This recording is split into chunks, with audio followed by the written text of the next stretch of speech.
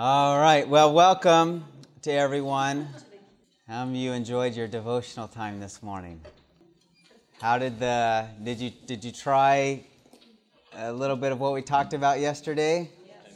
Any of you get a card? I want to share with you, this is what I gleaned this morning. What's interesting about this is that every morning we have staff worship and over there in the chapel, and the talk this morning, as the pastor was talking, I looked at my wife Shelley and I just showed her this, and it was like right on the same thing he was talking about. Thought, wow, maybe the Lord's really speaking to me today. But this is what it says. A kind, courteous Christian is the most powerful argument that can be produced in favor of Christianity. Isn't that a treasure? Man! A kind, courteous Christian is the most powerful argument that can be produced in favor of Christianity. That was in Gospel Worker. I didn't write it was in Gospel Workers.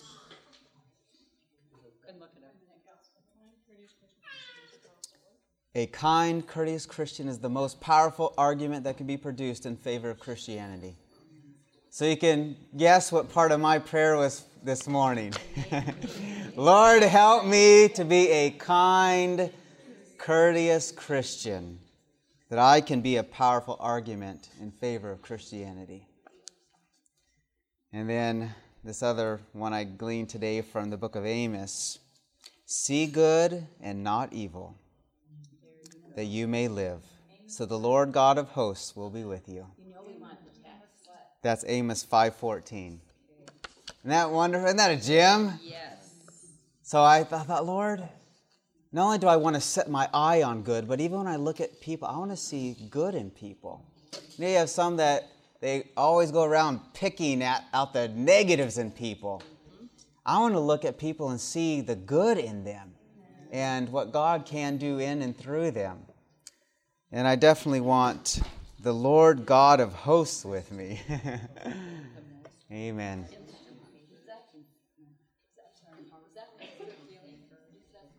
Gospel workers.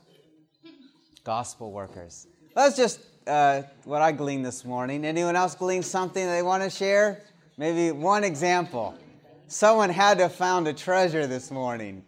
All right, yes, right here in the front. Stand up and speak loud so we all can hear. I was reading in Great Controversy, chapter 7, where it's talking about Luther's tribulation, and Pastor knows a little bit of what I'm going through right now. So what I pulled out is, Lord, help me to feel the gratitude when persecuted for your holy cause. So that's what I'm clinging to. Amen. Amen. I got a passage for that too. Someone else probably knows it as well. What is it? Book of James, chapter 1 and verse 2. My brethren, count it all joy when you fall into various trials, knowing that the testing of your faith produces patience. That's James 1:2. And I'll tell you, searching the scriptures and the spirit of prophecy is just such a joy. I mean, there's so much in there. But there's another one here. And I find it here. This one is for you, Mike.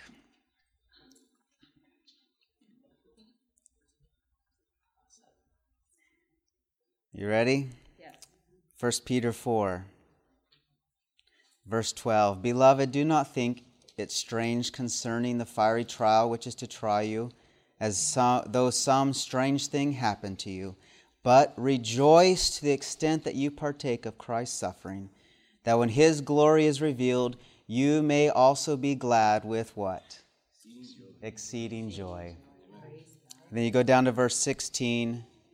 If anyone suffers as a Christian, let him not be ashamed, but let him glorify God in this matter. It's for you, brother. Thank you. that treasure. Okay, I'm going to tell you a funny story because this is how Satan works, and I just want to share this with you. We had the best of intentions to get up and have our worship and do exactly what we're talking about and you got to do this morning. But at 3:30 this morning, Elaine had to get up and go to the restroom. And I also had to get up and go to the restroom. And I just gently closed the door and slammed it shut. So 3:30 in the morning, we got locked out of our room. And I had to wake up Elder Thomas, and Elder Thomas had to wake up the man in charge of the key. So 3:30... That's how Satan works. That's right. I want to tell you. So she went to sleep right. I couldn't go to sleep. I was wide awake thinking about this. And we laughed and laughed and laughed, and that just destroyed me. But I'm just saying that Satan is a wily foe. That's right. And he knows what will happen. So I missed my time this morning. And that's what he does. So I just wanted to share that with you. And I thought you'd enjoy the laugh. Yeah. It's just amazing how the enemy works. And yet... we know that all things can work together for what? Good. For good. To those who love God, those who are called according to His purpose. All right, come on in. We may need I think, is there more room in the back row there too? So come on in, press together. Okay. Yeah, that's right. That's right. We can start over. That's right.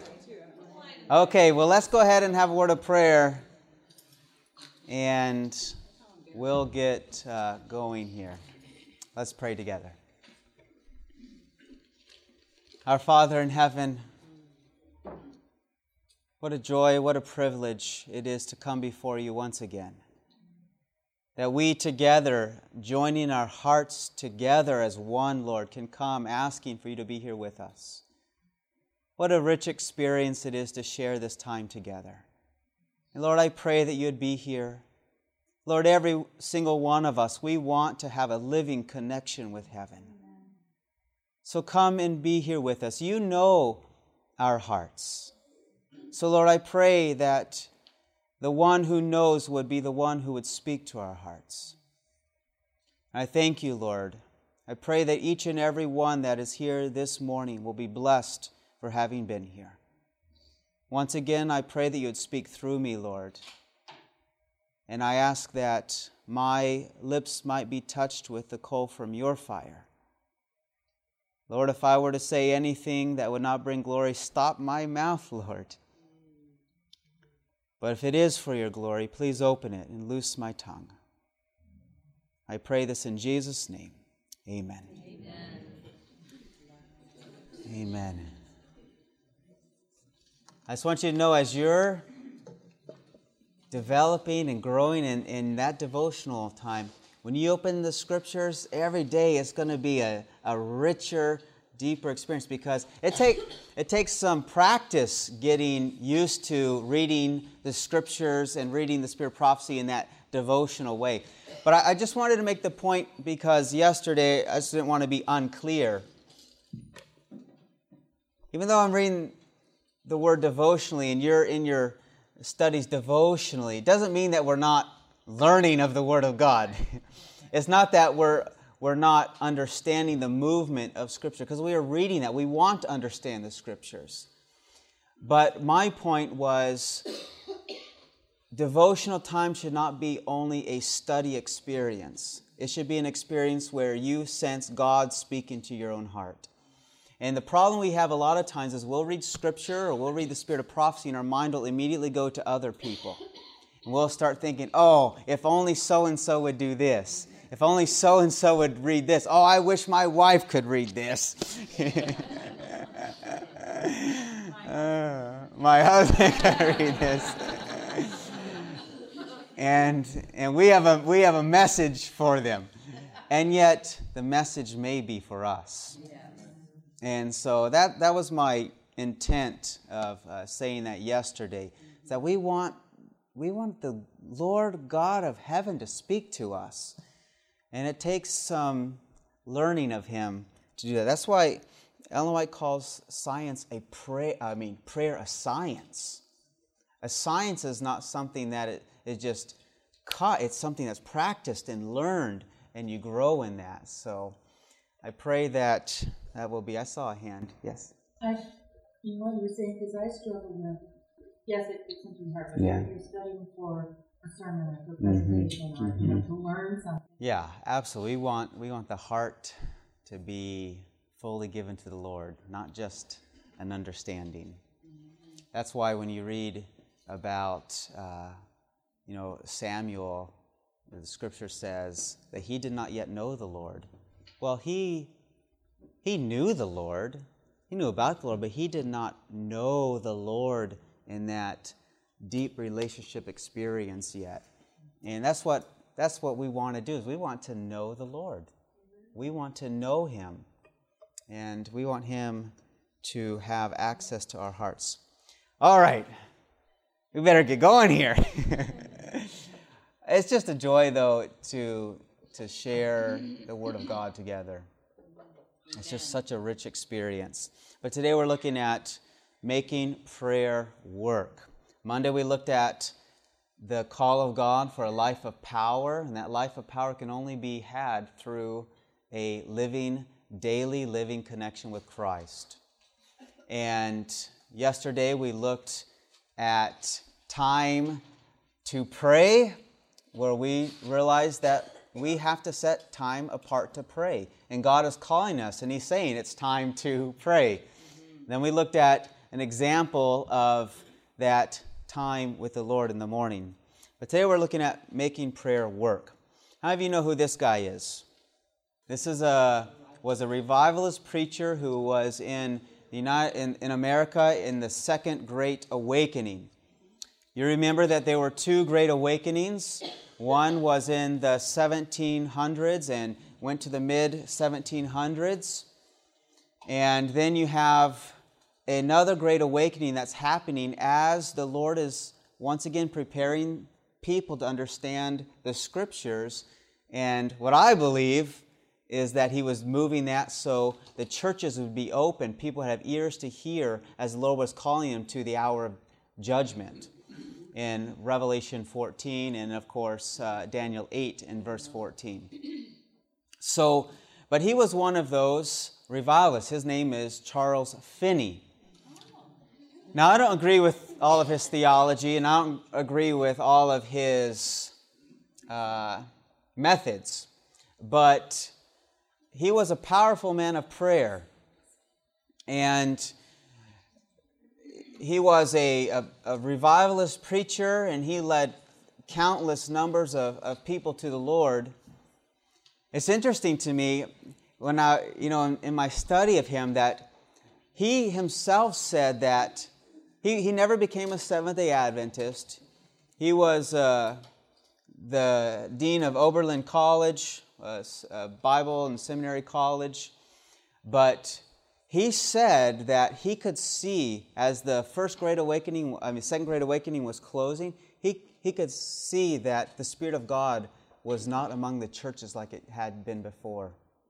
Now, he doesn't know, but I believe it's because they were rejecting the message that the hour of judgment was upon us. And that the movement of Christ from the holy place to the most holy place was happening. But this is what he said here. He's just telling his story. This is in his autobiography, page 10. But it says, on one occasion, when I was in one of the prayer meetings, I was asked if I did not desire that they should pray for me.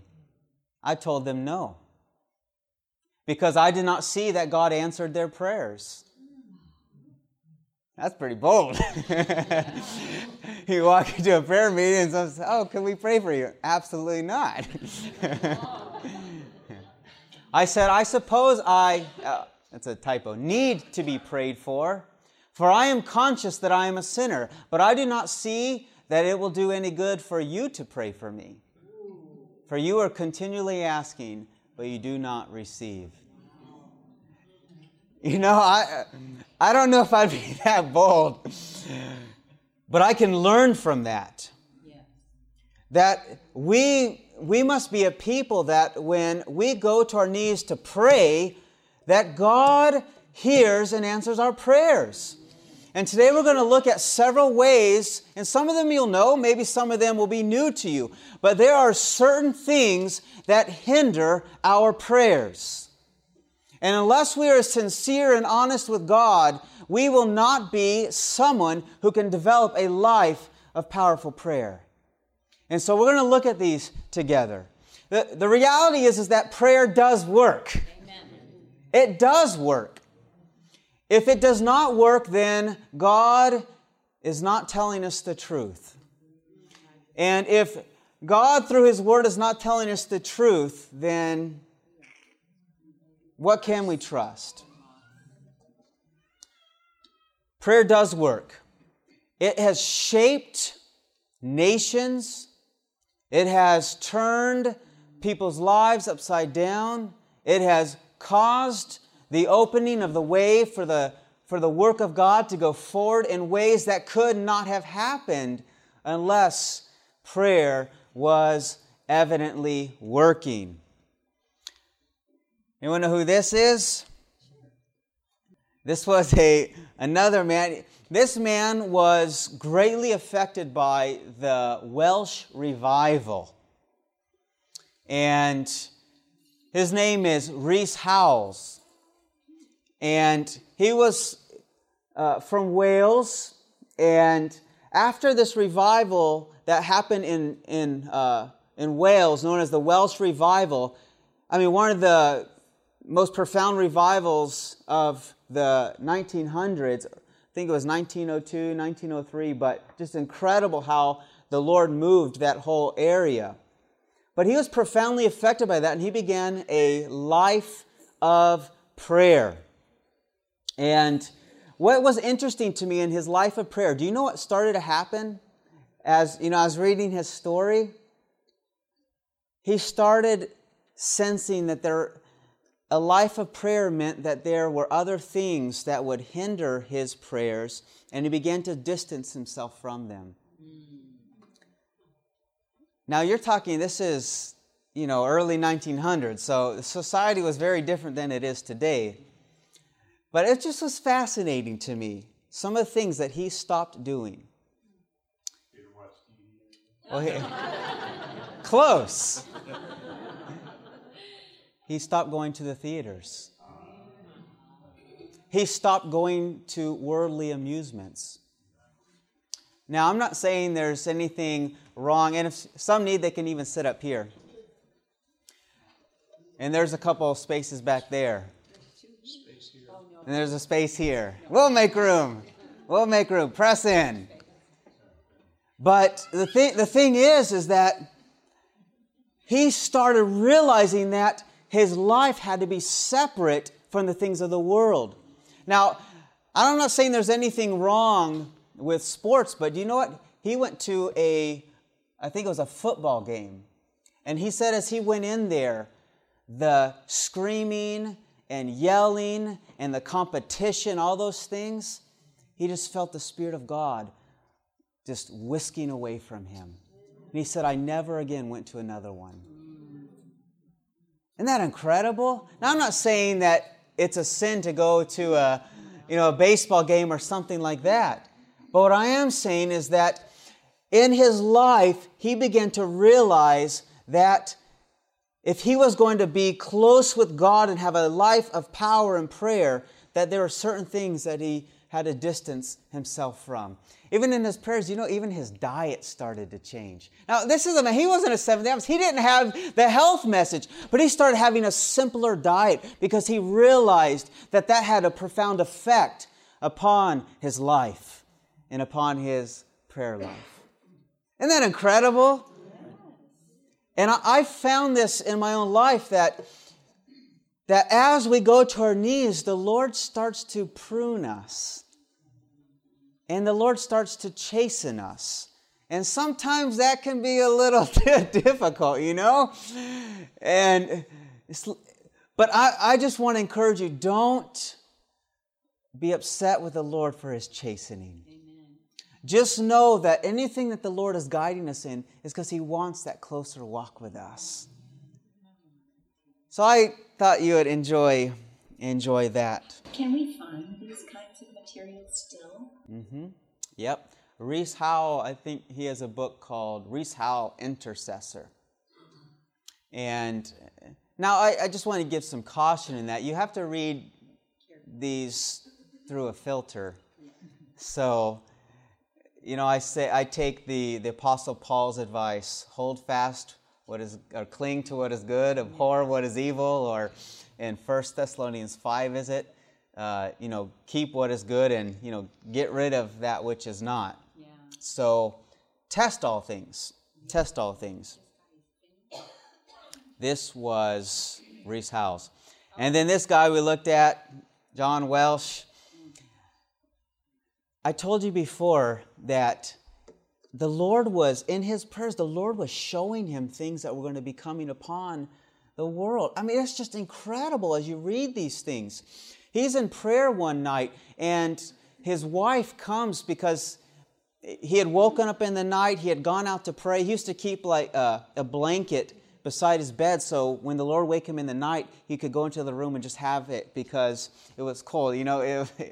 This was a long time ago, cold floors, drafty rooms. But his wife was afraid for his health because he was gone so long, so she comes to find him, and there he is praying.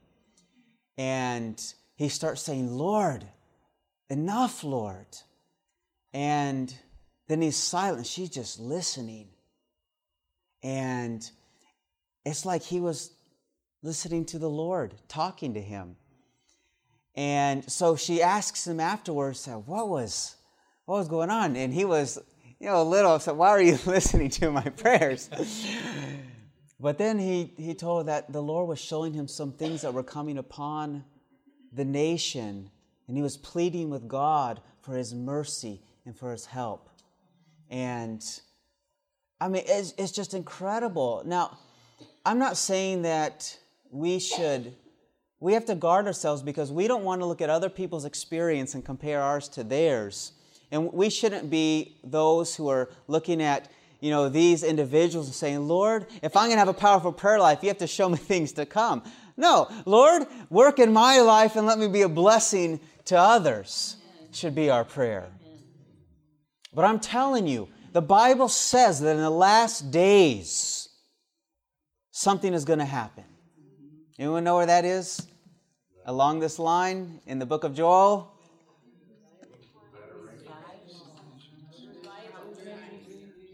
Let me read it to you.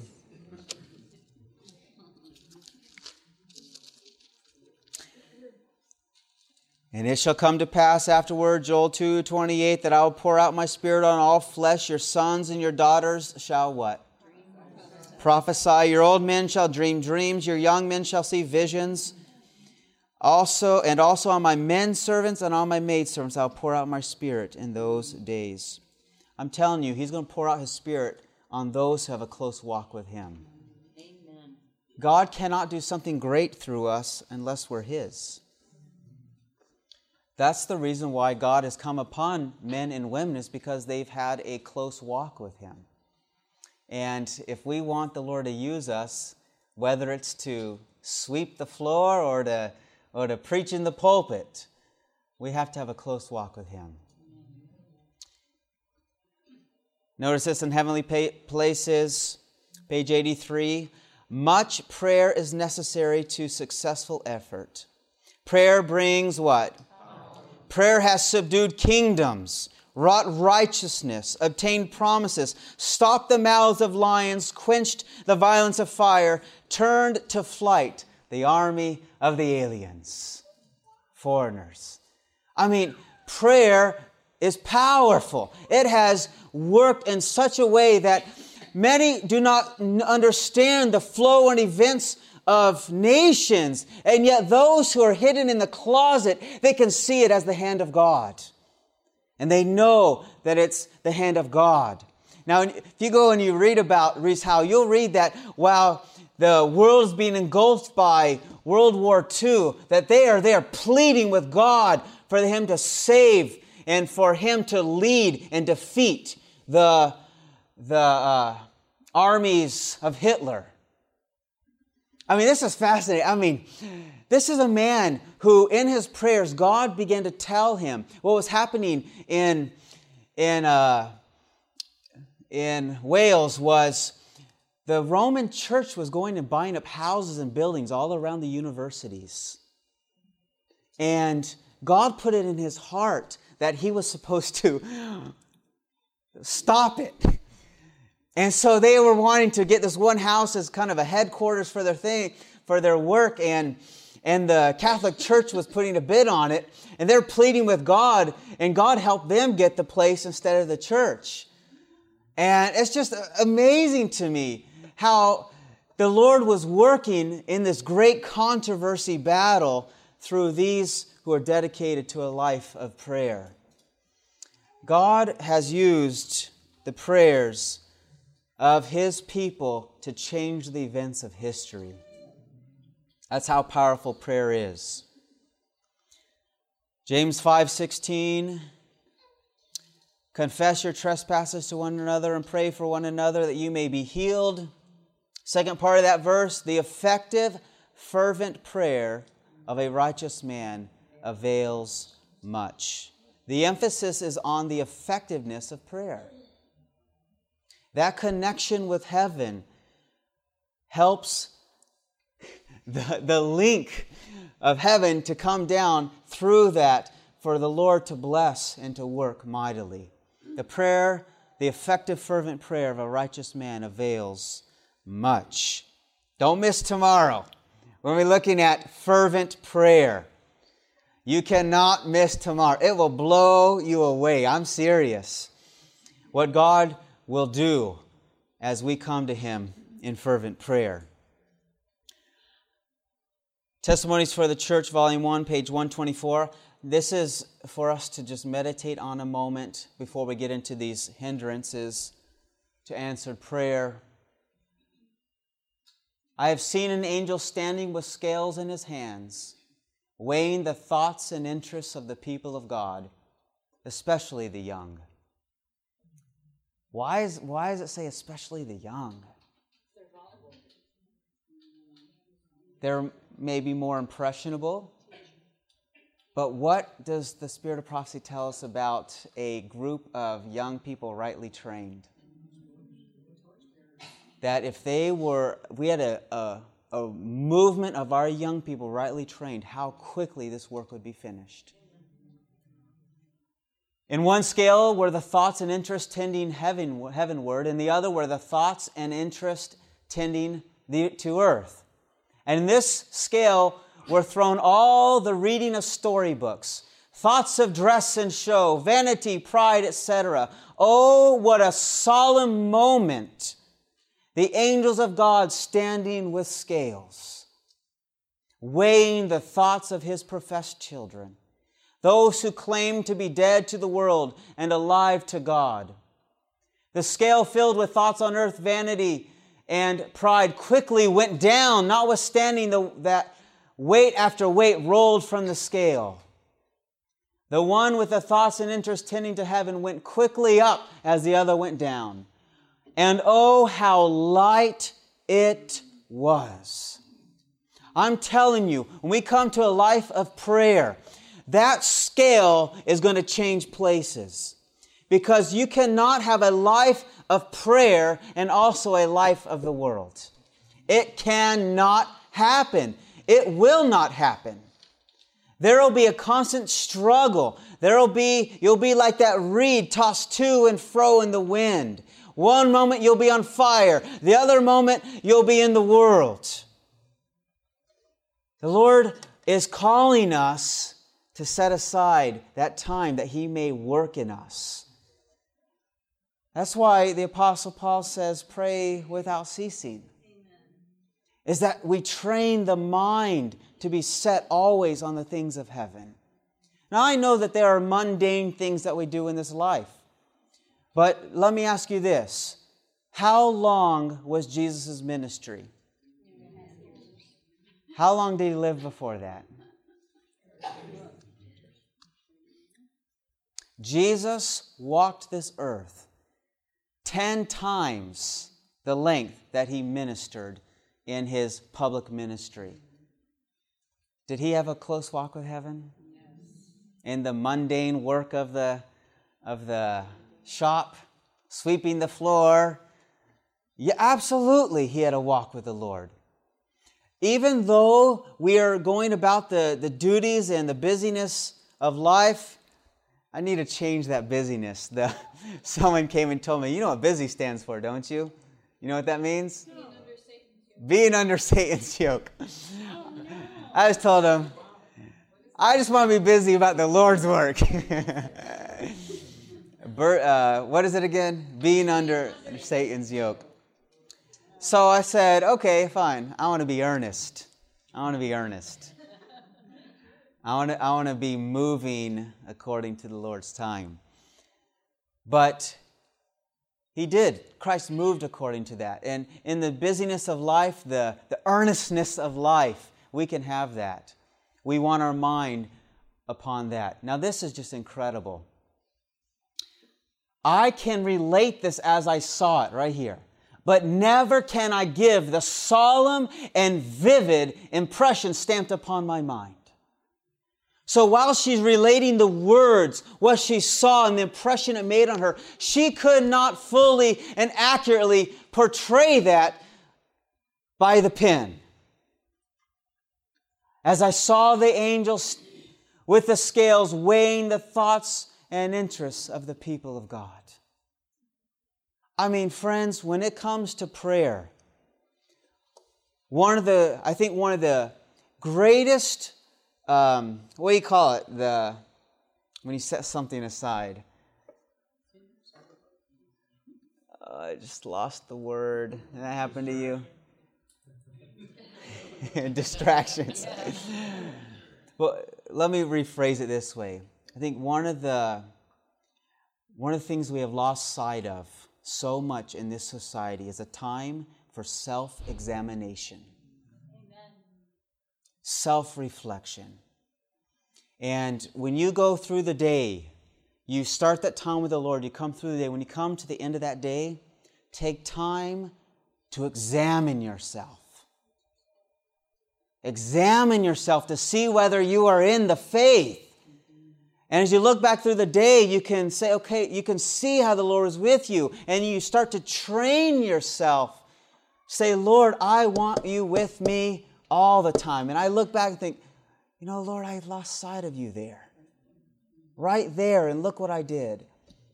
And we plead with the Lord to help us and to shape us. We must have that time of self-examination. And as we do that, I believe we're going to have these impressions. We're going to see the angel of the Lord holding that scale. And we're going to look at our lives and say, Lord, I want my thoughts to be heavenward. Amen. We need that time of self-examination. I'm telling you, these are things that will ignite your prayers. Because you're going to have a heart that is given fully to the Lord. And our hearts are deceitfully wicked, right? But as we open them to the Lord, He's going to read them. And He's going to help us in that. He's going to help us. But I've thought so much about that impression. Lord, help me to see that. Let that be an impression upon my heart. There are certain things that happen in your lives that make profound impressions. And you never forget them, right? I want the strongest impressions to be of the Lord revealing Himself to me. Those are the impressions I want. Where I can learn of Him and I can see Him and He can relate to me that He's helping me to become more like Him. Of course, let me say this. Coming to the Lord is like, I heard one pastor put it this way, it's like painting a wall. You know, when it's not very bright, oh, that wall looks fantastic. But when you get that painter's light and the closer, the more brightly it gets, what happens? You see more of the flaws. And that's kind of like the Christian experience. You know, sometimes we can be distant from Christ. You'll come up to people And, you know, I've heard the interviews, people come and say, do you think you're going to go to heaven? And they'll say, I think so. Why do you think you're going to go to heaven? Oh, because I'm a pretty good person. That's not how we get to heaven, right? But, you know, the farther away from Christ, we can start to think we're okay. But as we get closer and closer to Him and the light of His glory shines upon us, we see all of our brokenness, all of our sinfulness.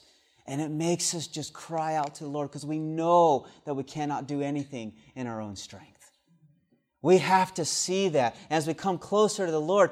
You know, I have to believe that was part of Moses' cry, Lord, please show me your glory. And then what did the Lord show him? His character, His compassion, His mercy. And Moses was learning from that. Moses was learning of that in his own life. Look at this. Said the angel, looking at this scene, can such enter heaven? No, no, never. Isn't that what the book of Revelation says? Revelation 21 and 22, we see that there 3 times. Looking at the contrast between those who are outside and those who enter in. Oh, friends, these are talking about eternal things. It's not that the Lord is making it hard for us to get into heaven. It's that He wants to prepare us to live in a place where sin does not dwell. And we have to grow in a hatred for sin. You know, our hearts love sin. They're drawn towards it. But the Lord wants to mold and shape our hearts so that we hate sin, that we're repulsed by it. That when we look at sin and we think about that, if we were ever to even hedge toward it, it'd be like a dog returning to its what? Such a foul, nasty thought, right? That's what the Lord wants to put in our mind when it comes to sin. Tell them, the hope they now possess is vain, and unless they speedily repent and obtain salvation, they must perish. Friends, we are the multitudes in the valley of decision. And we want to grow in our walk with Christ. Christ, He's there. He's ready to help us and to save us. I want to paint a bleak picture. Christ is there to help us. He is the great and mighty intercessor. Amen. What is it? Acts 8:26, that even the Spirit of God, the Holy Spirit, comes to help us in our weaknesses. As we come and kneel to pray, we don't need to have flowery words. We just need to open our hearts and just let the Lord bring those words from our mouth. He will teach us to pray to Him. And it's a glorious thing. Yes? To pray to Him, does it have to be out loud? Like you and me talking right now, does it have to be out loud? You can pray to the Lord in your mind. You can pray in a whisper. You can pray in a cry. You can pray aloud. But I mentioned the other day, in your time of secret prayer, I encourage you to learn to pray aloud. Now, some places, I haven't been praying aloud here at camp meeting, because we're in this little teeny tiny trailer. But I'm praying in a whisper. But the Lord just wants us to open our heart to Him. And it's wonderful. There are times where you could never pray aloud, but in your mind, just send a prayer to the Lord.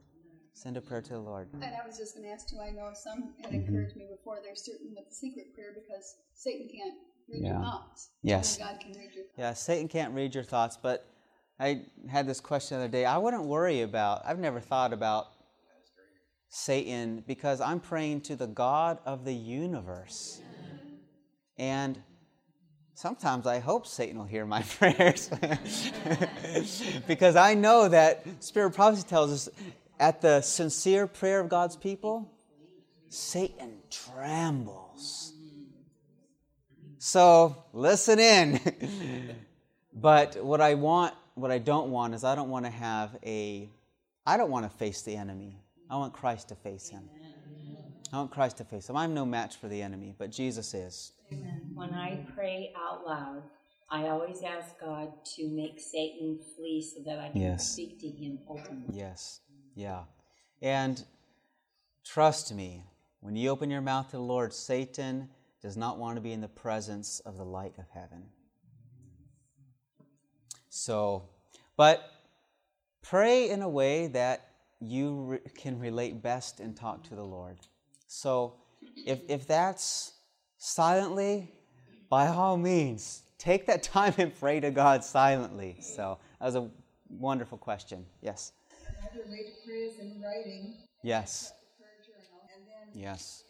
Over time, So she said she uses a prayer journal. That's something I need to grow in. I'm not a journaler. I try to be. But it is wonderful to have, though I have a journal, and when there are significant things, I put them there because I can go back and just see the power of the Lord, how He has worked for me. But that's a wonderful way, is to journal your prayers. Okay, we better get moving here.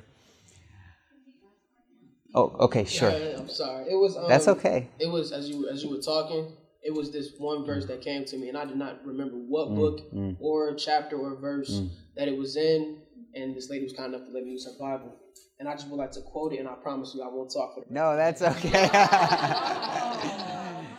We're glad you're here because the Lord had that verse to share with us. Yeah, it's from Romans chapter 8, verse 26. Yeah. It says, "Likewise, the Spirit also helps in our weakness. Amen. For we do not know what we should pray for as we ought. But the Spirit Himself makes intercession for us with groanings which cannot be uttered." Amen. That's Romans 8:26. Amen.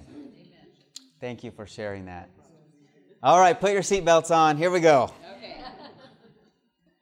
Okay. We really need, a lot more time. I thought after the first day, I'm definitely going to scare everybody away. No. But I'm glad you're still here with me. Okay. 1 Peter 4:7, "But the end of all things is at hand. Therefore be serious and watchful in your prayers." Know what it means to be serious? Sober-minded? It means that you make choices to be. And we're going to look at these hindrances to answered prayer here, making our prayers work. But I just want us to think, Lord, whatever it would be, I want that channel to be opened so I can have that deeper, closer walk with you. And so, the end of all things is at hand, brothers and sisters. If God is going to raise up a people, we're at the end of time. We're going to be it or we're not. So, Lord, help us to be those who are serious and watchful. Amen. So let's look at hindrances to answered prayer. First one, sin in the life, disobedience to the Word of God.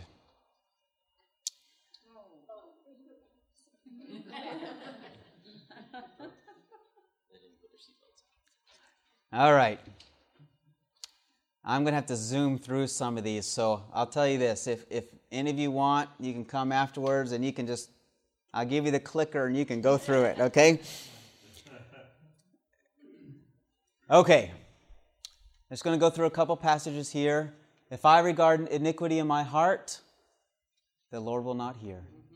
What does it mean to regard? This is talking about cherished sin. This isn't talking about, I had a bad day and I snapped at my wife. That's not that. That we go and we repent of it, of course, right? Cherished sin are those things in our life that the Spirit of God is speaking to us on, but we are not willing to let go. Get into the habit where if the Lord reveals it, say, "Yes, Lord. Yes, Lord." Proverbs 1:28-31. "Then they will call on me, but I will not answer. They will seek me diligently, but they will not find me, because they hated knowledge and did not choose the fear of the Lord. They would have none of my counsel and despised my every rebuke. Therefore they shall eat the fruit of what? Of their own way. I'm telling you, friends, the path of sin is a hard path. There may be pleasure in the beginning, but that pleasure passes away, and it leaves in its wake a cesspool of misery. God gives us knowledge to free us from that. But if we refuse that, we have free will. And we can eat the fruit of our own way and be filled to the full with our own fancies. 1 John 3, 21, 22. Beloved, if our heart does not condemn us, we have confidence toward God. We come to the Lord and He's speaking, and we know that we've given everything to Him. There's nothing that's withheld from Him. We're like David, create in me a clean heart, O God. We do that, the Bible says, and whatever we ask, we what? We receive from Him because we keep His commandments and do those things that are pleasing in His sight. Isn't that a fantastic promise? Amen. Psalm 34:15, the eyes of the Lord are where? On the righteous. Those who are following in His way. His eye is upon them, and His ears are open to their cry, to their prayers. The Lord hears our prayers when we are seeking after Him to forsake sin and to follow His way. His ears are open. But if we refuse that knowledge, we cannot expect any answer from the Lord. Because He's wanting to work, but we're not allowing Him to.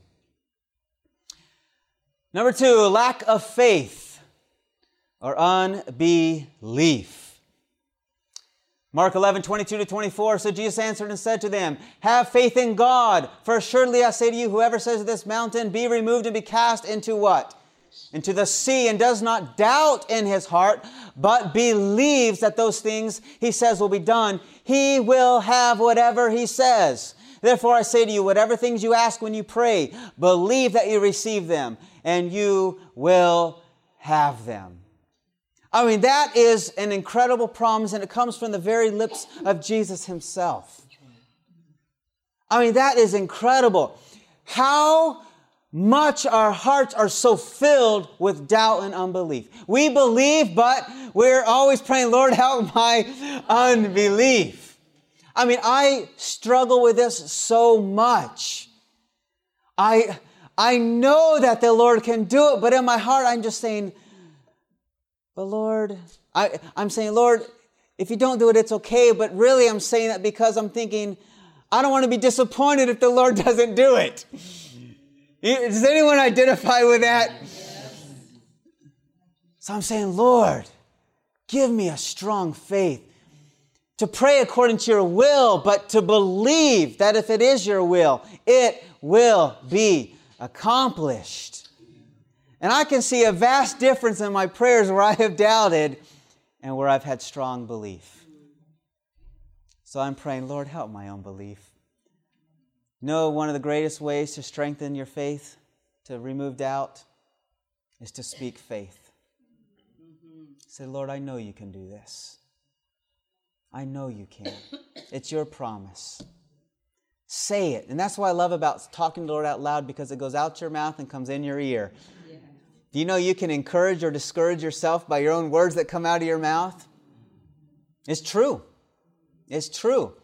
It's even different than just thinking it in your head. If you say it out loud, it goes in your mind and you hear it and it reinforces it.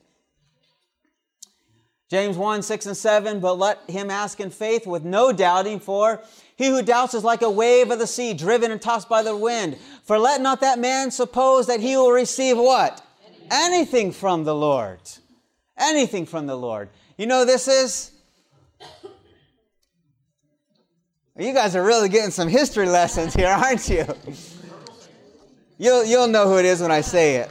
He's one of the most friendliest faces. Yes. Remember that countenance we talked about? You'll know who it is. George Mueller. George Mueller, the great man of prayer who the Lord used to raise up the orphanages in Bristol. I'll read this to you. You've probably heard this story, but to me it's just a great example of this. He was on his way to a speaking engagement. He was on a ship, and they weren't going to be able to make it there on time because of the clouds and the weather. So he comes and he says to the captain, he asks the captain to take him. He says, "Let us go down to the chart room and pray." The captain says, "I looked at that man of God and I thought to myself, what lunatic asylum could that man have come from?" "I've never heard of such a thing, Mr. Mueller." I said, "Do you know how dense the fog is?" So he says, "Let's go down and pray. I'm going to ask God to move the fog." And he looks at him and thinks, what kind of crazy man is before me? So he asked how dense the fog was, if he knew how dense it was. "No," he replied, "my eye is not on the density of the fog, but on the living God who controls every circumstance of my life." You know what he was doing there? He was speaking faith. He got down on his knees and prayed one of the most simple prayers. I muttered to myself, that would suit a children's class where the children were not more than 8 or 9 years old. God isn't looking for eloquence. He's looking for a heart surrendered to Him. He's looking for faith and belief. This is just incredible to me. The burden of his prayer was something like this. Isn't it wonderful we get to read his prayer? Yes. "O Lord, if it is consistent with thy will, please remove this fog in 5 minutes."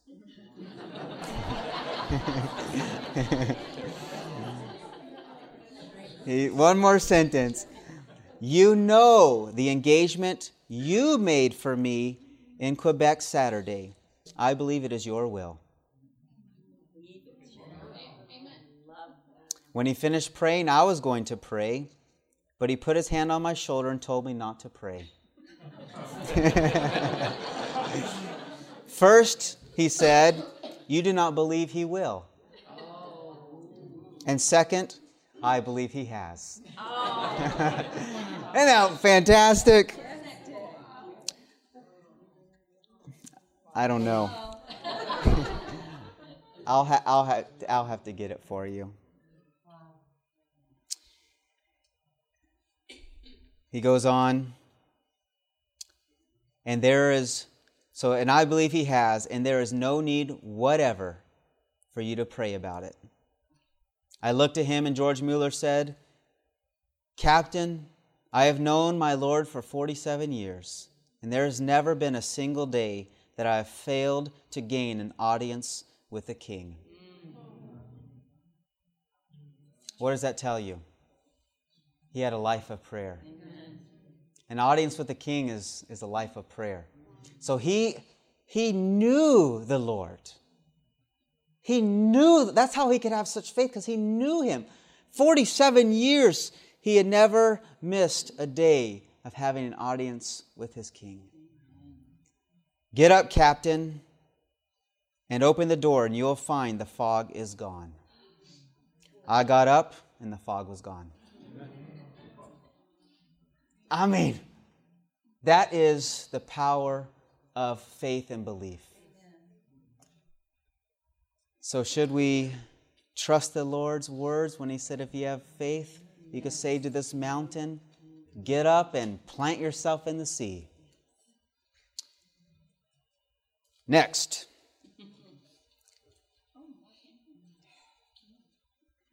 I got to speed up here. I'm sorry. Oh, it's just so painful for me. These things are just so rich to me. Not hindrances to answered prayer, not being a channel of blessing to others. Now, some of these, I said you probably recognize, some of them may not be, but I'm telling you, you cannot have a life of prayer and of answered prayer unless you're allowing the Lord to be a channel through your life to bless others. I mean, this is such a profound thought here. Look at this. James 4, 2-3. You do not have because you do not ask. And then you ask and you do not receive because you ask amiss, that you may spend it on what?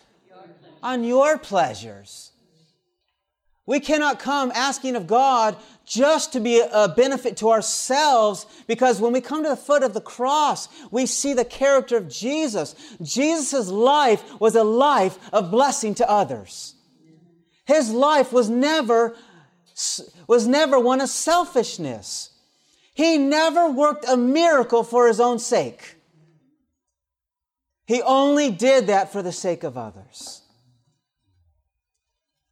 Look at this, Christ Object Lessons, page 142. We are to ask blessings from God that we may communicate to others. The capacity for receiving is preserved only by what? Imparting. It's like exhaling and inhaling. As you exhale, it gives the capacity to inhale. But if you're always trying to bring in, you're going to lose that capacity to receive. And it's going to destroy your life. We cannot continue to receive heavenly treasure without communicating to those around us. You know, when you get these little treasures, you want to be able to find treasure? Get a treasure every day and share it with someone. You'll find that the Lord gives you become an expert in finding treasures.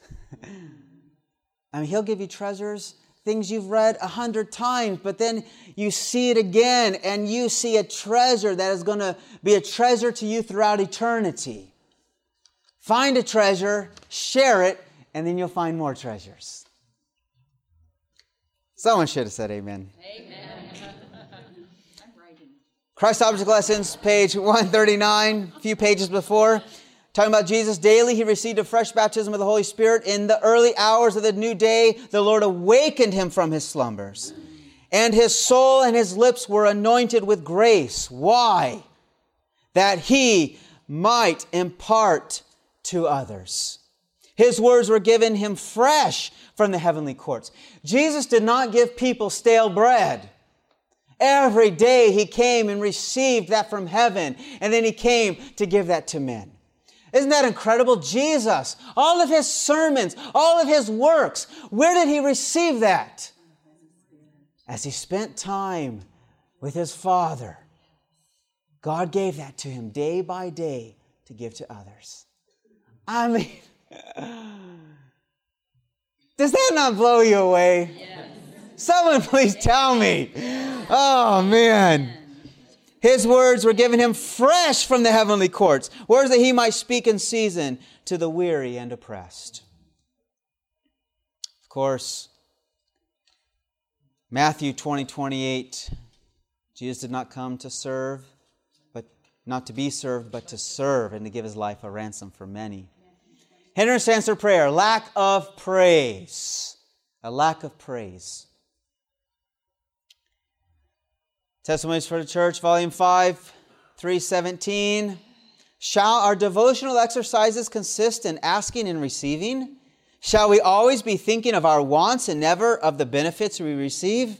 Shall we be recipients of His mercies and never express our gratitude to God? Never praise Him for what He has done? We do not pray any too much, but we are too sparing of giving thanks. If the loving kindness of God called forth more thanksgiving and praise, we would have far more power in prayer. We would abound more and more in the love of God and have more bestowed to praise Him for. You who complain that God does not hear your prayers, change your present order and mingle praise with your petitions. When you consider His goodness and mercies, you will find that He will consider your wants. Pray earnestly and without ceasing, but do not forget to praise. Praise the Lord your God. Even as you're going, like we went through yesterday, as you're walking through your time, your readings and your study, praise Him. You know, as you see something, thank Him for it. As you're praying for Him to do that in your life, say, Lord, I'm so glad that you can do this in my life. and praise Him for it. And then, I didn't talk about this yesterday, okay, I was saving it for today. Sing to the Lord. It may be very strange to you at first to sing to the Lord. But get a hymnal and sing to the Lord. Some of the most precious times that I've sensed the Lord draw near is where, and you don't want me to sing, but I have to believe that it's a sweet music to His ears. And I sing to the Lord. Notice this about Jesus. The early morning often found Him in some secluded place, meditating, searching the Scriptures, or in prayer. With the voice of singing, He welcomed the morning light. With songs of thanksgiving, He cheered His hours of labor and brought heaven's gladness to the toil-worn and disheartened. That was Ministry of Healing, page 52. This is Desire of Ages, page 73-74. This one I just love. Often He expressed the gladness of His heart by singing psalms and heavenly songs. Often the dwellers in Nazareth heard His voice raised in praise and thanksgiving to God. He held communion with heaven in song.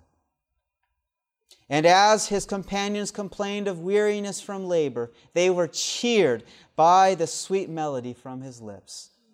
Doesn't that give you just a little fuller picture of Jesus? I mean, He was a man of sorrows, and yet He was a man that brought cheerfulness and the joy of heaven to people's lives.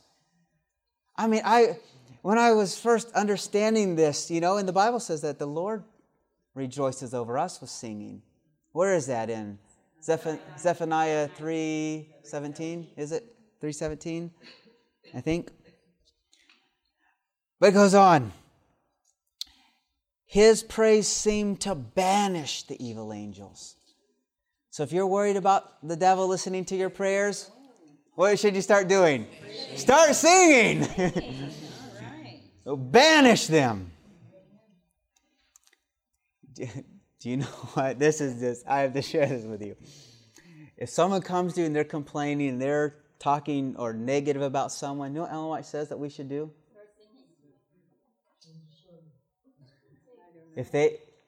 When someone comes to tear someone down around us, we should never allow that to happen. No. If someone needs thoughtfulness and counsel and someone to listen to because they're going through a difficult life, I'm not talking about that. But if they're being negative and just being un-Christ-like, it says if you can't turn them, start singing the doxology. So don't even try to argue with them. Just start singing the doxology. And what is that? Praise God. Praise God from whom. You can imagine you're standing with someone and they're all, and you're thinking, Lord, what can I do? And you start singing, praise God from whom all blessings flow. Right? Yes. If anything, they're going to be like, what in the world is happening here? She says, start singing the doxology. So if you feel the devil coming, start singing. Banish the evil angels, and like incense, fill the place with fragrance. The minds of His hearers were carried away from their earthly exile to the heavenly home. Add praise and song to your prayers. It'll enrich them. It will enrich them.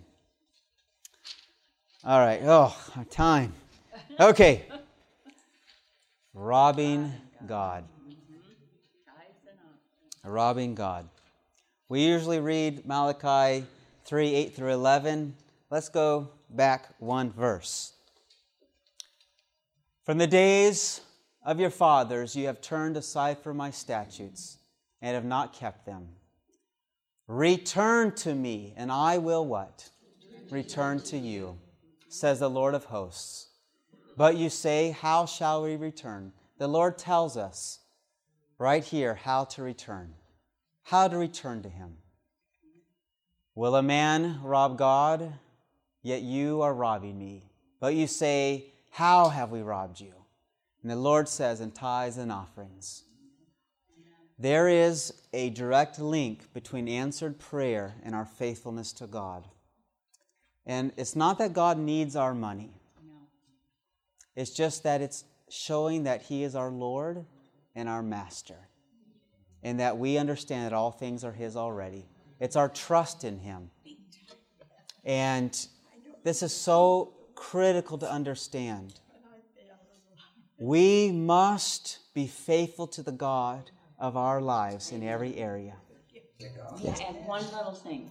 The difference between being a thief and a robber. A thief comes in the night and comes when no one's home. A robber robs in the face of the accosts person, you. right in their face. Yeah. Is that right, police officer? My husband's a retired police officer. All right. I know the difference. Yeah. You're robbing God right in His face. That's a very wonderful insight. So she said, and I'm saying that also for those who will be listening later, robbing is different than being a thief. Thief comes in the night, or someone who robs does it right in your face. They're more bold and they accost you right there. So it's a defiance against heaven. It's a defiance.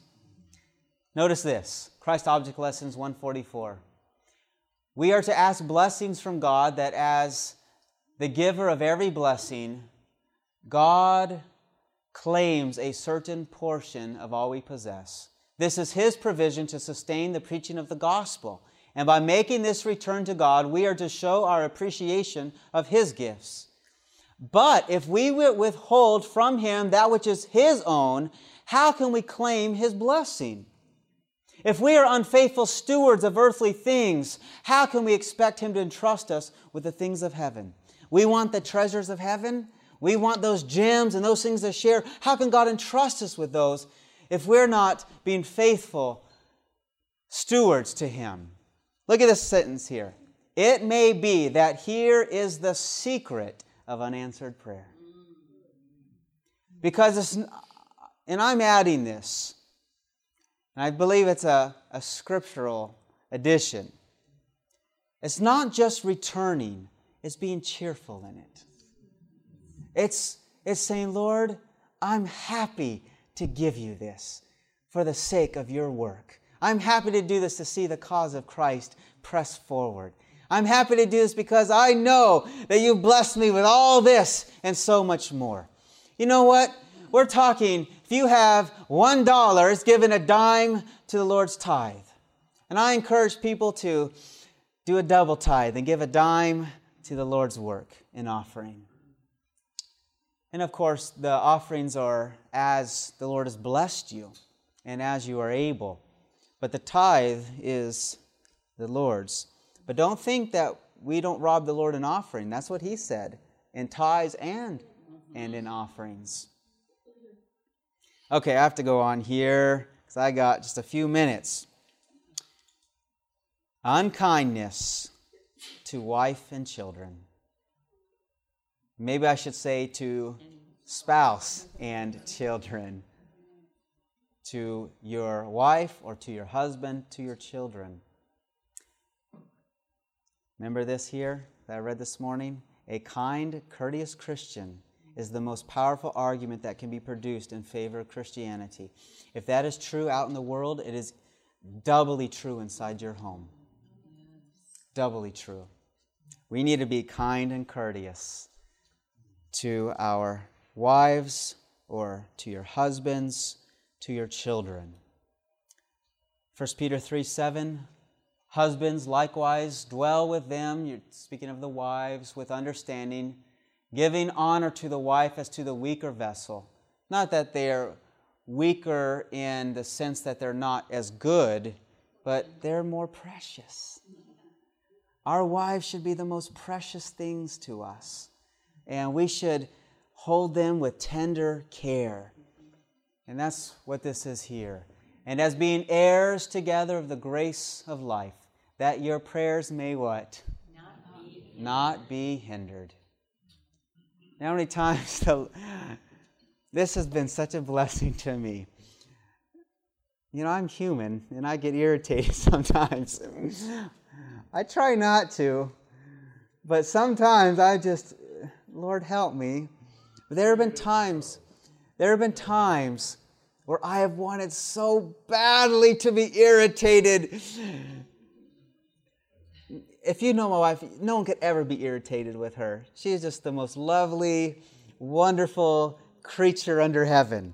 She's adorable. But it's me that is the problem. But there have been times where I've wanted to be, and I think, Lord, it's almost been selfish even, and that sounds terrible. But I thought, Lord, I don't want my prayers to be hindered. I don't want my work for you to be hindered. How could I ever? And then the Lord softens me and I think, Lord, not just that, I want to be a blessing to my wife too, right?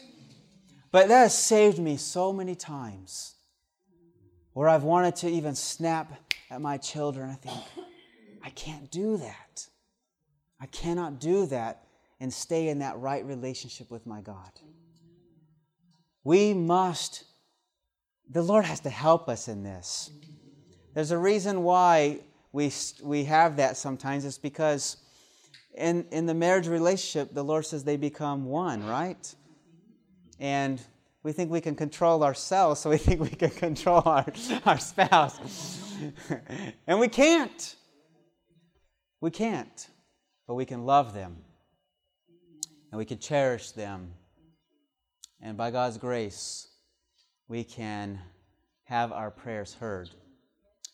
Child Guidance, page 499. I have seen a father who, after reading a portion of Scripture and offering prayer, would often, almost as soon as he had risen from his knees, begin to scold his children.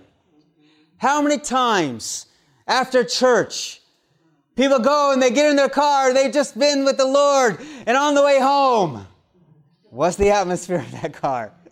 I only say that because I've had that experience. Oh, Lord, help us. Help us. Let us not be the one who goes into the audience chamber of God but comes out unchanged.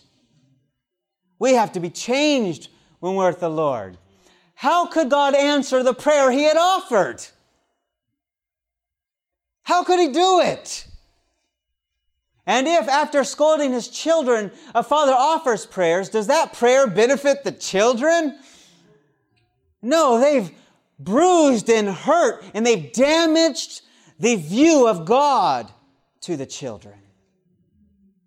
Do you know, especially as fathers, we are a picture of God to our children.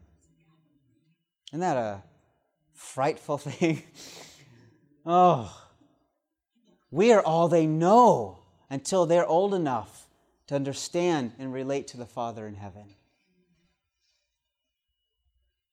Does that prayer benefit the children? No, not unless it's a prayer of confession to God. I've had to pull my children together and say, can you please forgive me? Can I pray together with you and ask the Lord to forgive me? I've had to do that, and as I'm praying, saying, Lord, help my children to see you and not me. But we want our prayers to be heard. We cannot be a public Christian and a private heathen. Does that make sense? Yes. Cannot be a public Christian and a private heathen. We have to be, how does the song go? Lord, I want to be a Christian in my home. In my heart, in my home. Okay, last one here. Thank you. We want to be able to be conformed to the will of God.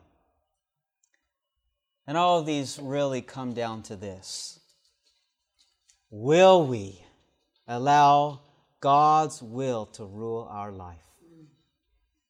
Whether it's in what we're asking or what it is the Lord is asking of us, will we be surrendered to Him? You know this passage, Luke 22:42. Father, if it is your will, take this cup away from me. Nevertheless, not my will, but yours be done. 1 John 5:14 and 15. Now this is the confidence that we have in Him, that if we ask anything according to His will. He hears us. And if we know that He hears us, whatever we ask, we know that we have the petitions that we have asked of Him. I want to close with this statement. I think by now you can respect this man. He said, George Mueller, 9/10 of the difficulties are overcome when our hearts are ready to do the Lord's will, whatever it may be. You want to know the Lord's will? 9/10 of it. 9/10 of it is just letting the Lord do whatever. That's, if you want to know what the Lord's will is, say, Lord, I'm willing to let you do or to be whatever your desire is. So friends, God can give us a life of deeper prayer and deeper devotion to Him. And I pray that that will be yours. I want to close in prayer. I'm sorry I'm a minute late. Let us pray. Father in heaven, thank you so very much. Thank you that it is the simple prayer of faith that we bring to you that can move the arm of the Almighty. I pray for everyone here, Lord. I pray that you would help them. Pray that you would help me, Lord. Draw us ever closer to you. Lord, whatever is in our lives that would be a hindrance to that closeness with you, I pray in my own heart, and I pray that everyone here is saying that in their heart. That, Lord, whatever you desire, we want to be surrendered to your will. That with Jesus we say, not my will, but yours be done. We pray this in Jesus' name. Amen. This media was brought to you by Audioverse, a website dedicated to spreading God's Word through free sermon audio and much more. If you would like to know more about Audioverse, or if you would like to listen to more sermons, please visit www.audioverse.org.